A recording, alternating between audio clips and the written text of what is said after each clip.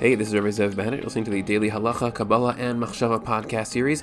Thanks so much for tuning in. If you're enjoying this content, you can, as always, head over to yesodblocks.com, which is the parent site for this series where all of this content is expressed in an organized, integrated, properly structured format. You can get all of these deep Torah concepts in their original form, organized, so that way you can actually understand how they all fit together, how they all work, instead of just hearing it in this context. And this series, as you may know if you've already been listening to this for a while, we essentially take different halachos in the Shulchan Aruch and walk you from the halacha itself, the practical expression of the underlying Torah principles, and then show you how to get to the deep Kabbalah roots, the Machshava roots, the underlying inner space aspect of halachas. You can actually, if you are somebody who is very halachically oriented, you can actually get an idea of what it is you're trying to achieve or accomplish by living the halachic lifestyle as an expression of Hashem's self in the world. And if you're somebody who's already very spiritually oriented and you love Kabbalah and you're very interested in the deep underlying principles of spirituality and Torah, so then this is how you actually can live and express those things instead of just being a spiritual person on the inside. You can actually become what it is that you are on the inside, on the outside, in every area of your life by actually manifesting it in the halachic framework that is the Torah's description of how to be in the world. In this particular episode, we are in Siman Nun Aleph, which is section 51, and we're up to Halacha Chet. We actually are skipping Halacha Zayin because Halacha Zayin is actually a quote of a bunch of different psukim, a bunch of different verses that we say in the area of Psukei de Zimra, and that those psukim, each one of them has to be unpacked properly, and the idea of saying psukim, all these verses that we recite in the section of Tefillah that is Psukei de Zimra, which is the stage 2 of the Tefillah process as we try to climb up the Hishtalshelut ladder, the stack of being that is the translation of consciousness into the physical world. We're trying to go from the physical world when we wake up and actually climb up that stack so we can actually be comfortable in any and every area of it. In other words, when you wake up, you're very much in your body space. You want to climb into the emotional space, into the mind space, into the perceptual space, and then ultimately to the top, which is the consciousness soul space. And that's really what we're trying to do with this entire tefillah structure that the Siddur has, that we say every day. Psukei de Zimra is stage 2, the world of emotional conviction. And during that stage, we read and recite a lot of these different verses, psukim from the Torah, from the Tanakh.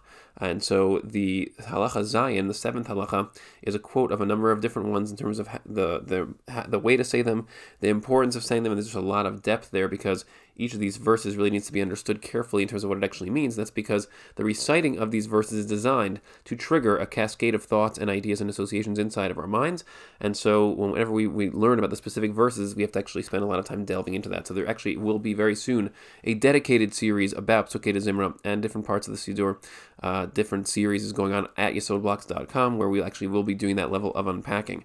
But we're actually going to do Halacha Chet instead, the 8th halacha, because that is more of a talking about what to do in the Psukei de Zimra area. And here the halacha says, Ein omrim hazmirot.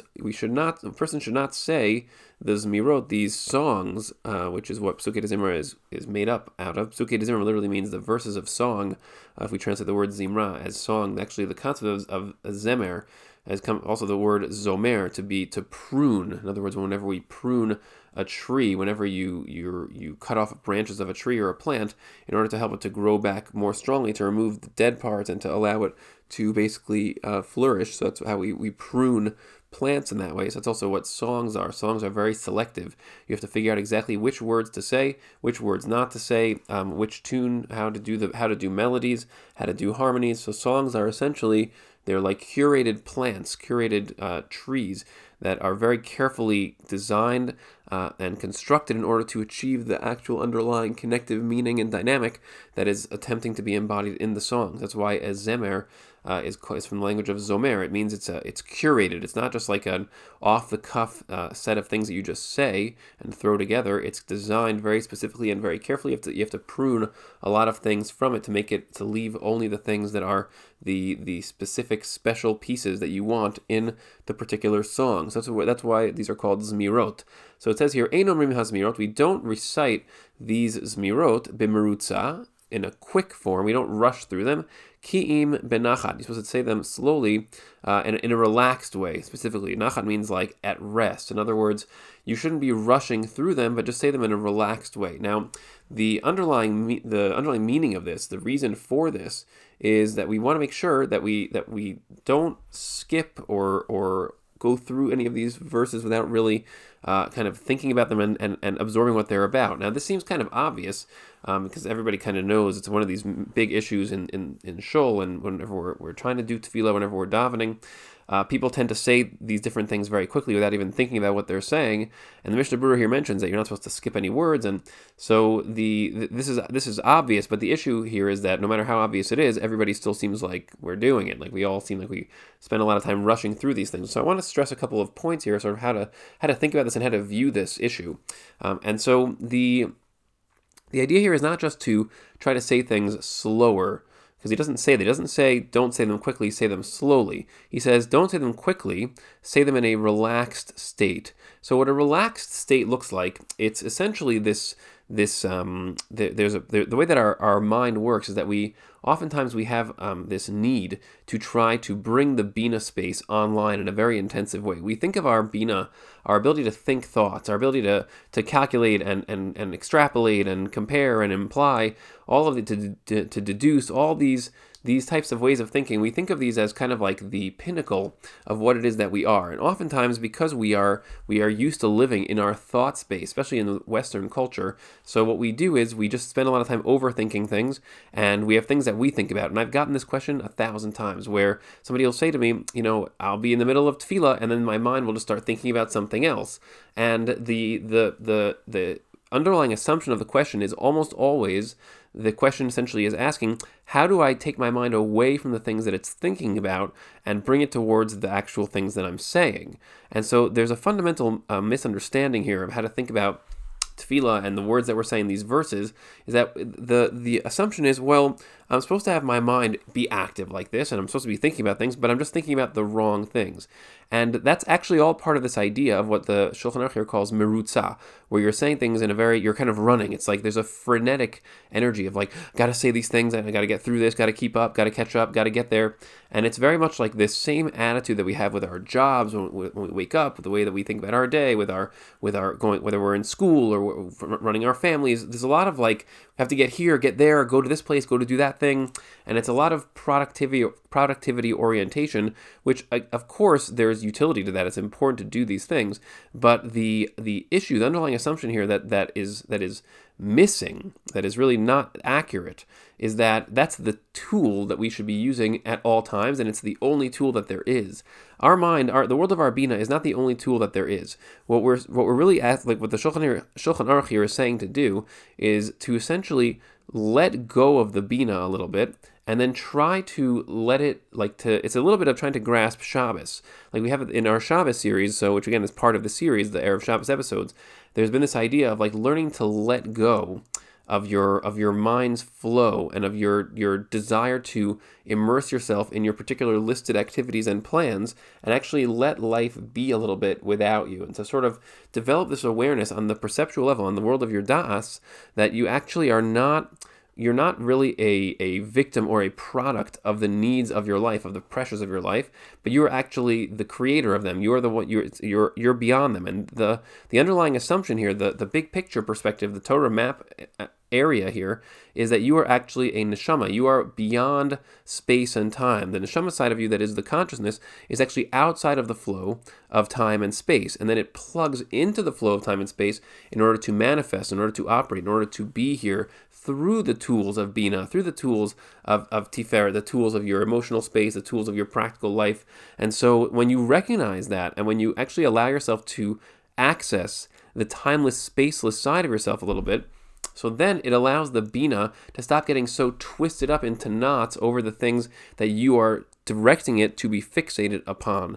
So this is all really part of Das Tov Hara. What Das Tov Hara does is it makes us get attached to particular eventualities, particular habits, particular routines, and then what happens is we get deeply embedded in those routines, and then they start to control us, they master us, and then we start to perceive them as our masters. We start to experience them as, well, I have to do this and I have to do that. And while it might be a good idea to do the things that you think you have to do, from a productivity place, from a lifestyle place, but there's a very big difference between being immersed in them in a Das Tov Hara way, in a funnel type of way, where now you are habituated into doing them from a place of this is just what I always do, and doing them from a place of beyond, of being above space and time, of being a neshama that is now accessing these things. And you can access that all the time. In other words, you can actually try to touch this side of yourself that is the beyond space and time, the root of yourself, and then you can approach all these activities from a place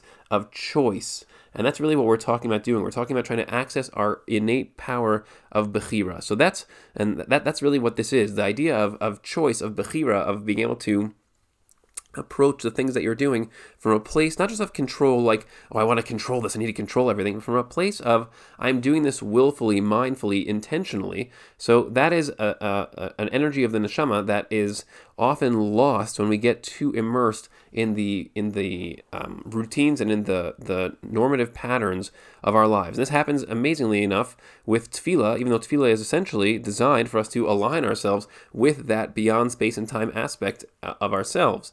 So that's exactly what the Shulchan Aruch here is talking about. It's a reflection of this principle. When it says here, don't say these zmirot b'merutza. Don't rush them. Don't let your mind get stuck in Psukei Zimra in this way of like, oh, I have to get through this. I got to keep up. Like this very intense focus on the routine of it. And it's unfortunate that very often we end up allowing, like not just allowing, but telling ourselves to go to, we have to go to daven in shul, and there's reasons for doing that are very good. But today, unfortunately, or very often, the perspective about tefillah and tefillah b'tzibur, doing tefillah in a group setting, is much more about the social pressure of I showed up. I don't want to be that guy who doesn't come to shul. If you're a guy, and this is a very big thing in the male Jewish world, male Jewish Torah world, is to get this idea that, well, I don't want to miss tefillah b'tzibur. I don't want to not go to shul. I want to make sure I'm there with everybody else. I don't want to be that guy who doesn't show up. But the issue with that is that then tefillah becomes part of the regular routine of the things that we have to do at a certain time, a certain place, and there is utility to that. Of course, it's good to schedule ourselves, and especially for in Torah, there's a very heavy emphasis on doing that specifically for guys, because it's more of a structure that very often is necessary for guys spiritually, since the Torah model of the male is that it's much more, there's a lot more blockage spiritually in terms of resonance and emotional resonance and spiritual resonance, soul level resonance. There's a lot of blockages there. So in order to break through those, there's often a need for some kind of structure, as opposed to the female model. There's a much thinner casing and much thinner shells and much thinner blockages spiritually, so there's actually much less need for that kind of structured approach. So going to shul to every day to be with a group can be very helpful on that level. But if it just turns into this thing that, you just go and you're not really doing any of the deep work that we're discussing here, and you're just going to be there because everybody else is there and it's a peer pressure thing, well then it just instead of it achieving what it's supposed to achieve, which is that you can actually align yourself with the deep inner neshama side that you are, instead it ends up creating a situation where you are actually misaligning yourself and you're getting more immersed in a das tov hara type of way and getting stuck in your thoughts and your habits, your emotional habits, and then instead of unlocking and accessing the deeper self that you're supposed to be accessing through these layers. And so this halacha in Psukei Zimra of not rushing and actually doing it benachat. Benachat means just to relax. It means not to take it slow. Just relax. Like, just be at rest. Like, don't make yourself crazy. Like, let it go a little bit. Like, try to just say the words and like not be thinking about where you have to go next or anything else. Just be like, I'm gonna let my mind wander and chill, and then let the words kind of like casually come into that same space. And because you can't force your mind to think about things, if you keep on shoving your mind in different directions, so it will fight back. That's how that's and there's a deep reason for why that is. It's the way that our thoughts actually work. So the more that we fight them, the stronger they become. Because when we fight our thoughts, we're actually validating their existence. We're saying, you are worthy of being opposed. And that's why I'm fighting you. And then the thought is actually strengthened because a part of us senses, this thought is worthy of being opposed. That means that must mean the thought is significant. Thoughts actually, and if you want to actually learn to control your thoughts, so then the biggest tool is to actually learn to disregard them, to render them insignificant, to sort of just let them be and say, okay, well, the thought train that we have inside of us, it goes different places, and that's fine. And the more you're able to do that, the more you're actually able to slowly learn how to guide the train of thought and let it kind of first wander a little bit, so that way it's loosened, and then you're not actually giving more power to the thoughts that you don't want, and instead you actually then just let it wander, and then slowly you can start to gently nudge it in the right direction. And that's exactly what we're talking about here. Reading these words benachat means that you basically let it go a little bit, let your mind wander to wherever it's going a little bit, and then just casually try to bring in some of the words that you're saying in Psukei Zimra, like for example the pasuk mentioned in the previous halacha here. Potech et yadecha masbiach lechol chai ratzon. Hashem, you open your hand and you satisfy the wants of all living creatures. That's the pasuk that's quoted in the previous halacha. So when you say that, you don't have to try to force yourself to think about what that means. You just let your mind be soft and let it go a little bit, and then you say those words, and you say, okay, Hashem's hand, and Hashem opens his hand. Wait, so Hashem's hand it doesn't literally have a hand, so I guess it's just I have to try to imagine this flow coming from, if a hand is kind of like the channel that a person uses to exert their power in the world. So Hashem kind of has some kind of a metaphorical hand, almost like a conceptual hand, and then and through that hand is the flow of life force that comes into the world, which is what causes food and causes animals to grow and causes the world to spin and causes all the forces of nature. And then each of us has things that we want. We each have ratzon. We each have things that we're interested in. And so and this world that we live in, there's all these different things around us that we're constantly trying to receive, and Hashem is flowing them towards us. And you can kind of have those thoughts come in a very relaxed state, and that makes them really go into you more. And that's actually the whole point, is that when you're in a relaxed state, you don't have to be hypnotically relaxed, but when you're in a relaxed state, when you're actually not letting the das tov hara of your mind consume the way that you're thinking and the way that you're saying these things, instead you can actually receive a lot more and actually listen to the words you're saying in a very relaxed way, and they flow into your mind, and that actually creates cascades of thoughts and creates all kinds of that's what our mind is trying to do already. It's trying to wander from thought to thought to thought, just like the Gemara does. It's just full of tangents and ideas and associations, and when you can accept it and let it do that, and then start putting in things into it in a gentle way, then the thought associations and extensions and ideas will all be within the flow of that. And so that's how if you're thinking thoughts you don't want to think, and that don't fit with the tefillah that you're saying, then be gentle with them and just accept those thoughts. Say, okay, I don't want that, but I'm just going to think it anyway. I'm going to let those thoughts be there, and then slowly you can even connect them. Sometimes some people have asked me in the past, they're thinking about some issue they have at their job, let's say. So it's okay, well, some of these words, let's say using the example of this verse, so it actually connects to that. It's I'm having a hard time with my job. I can't stop thinking about that. But then it's okay, let me just accept that. I'm going to keep thinking about it, but then to relax a little bit, and then just be yeah, but Hashem fills the world with all these things, and Hashem is beyond my job, and Hashem is he's flowing energy into the world all the time, and there are things that I want and things that I want to succeed in, and these things in some way are all sustained by Hashem, and that gives you more context how to think about those things. It just adds color to those thoughts without forcing it. And then you can actually feel a little bit less stress and be this struggle I'm having at my job, well, Hashem is actually part of that. He's a bigger picture of that, and I don't need to get so locked into that now I'm just trapped in it from a das tov hara place and can't see anything else. So that's a very profound set of ideas there, I think, and it's really all embedded in the key language here that it says specifically merutza. Don't say this b'merutza, say it benachan, and try to actually relax yourself to allow these things to flow in this way, and then you can actually create those cascades of associated thoughts, and that's very, very much that is the key to using Psukei Zimra properly. I hope that was clarifying and useful. Thanks again for listening. Check us out at yesodblocks.com, where you can subscribe and support what we're doing, and looking forward to having you join me for the next episode.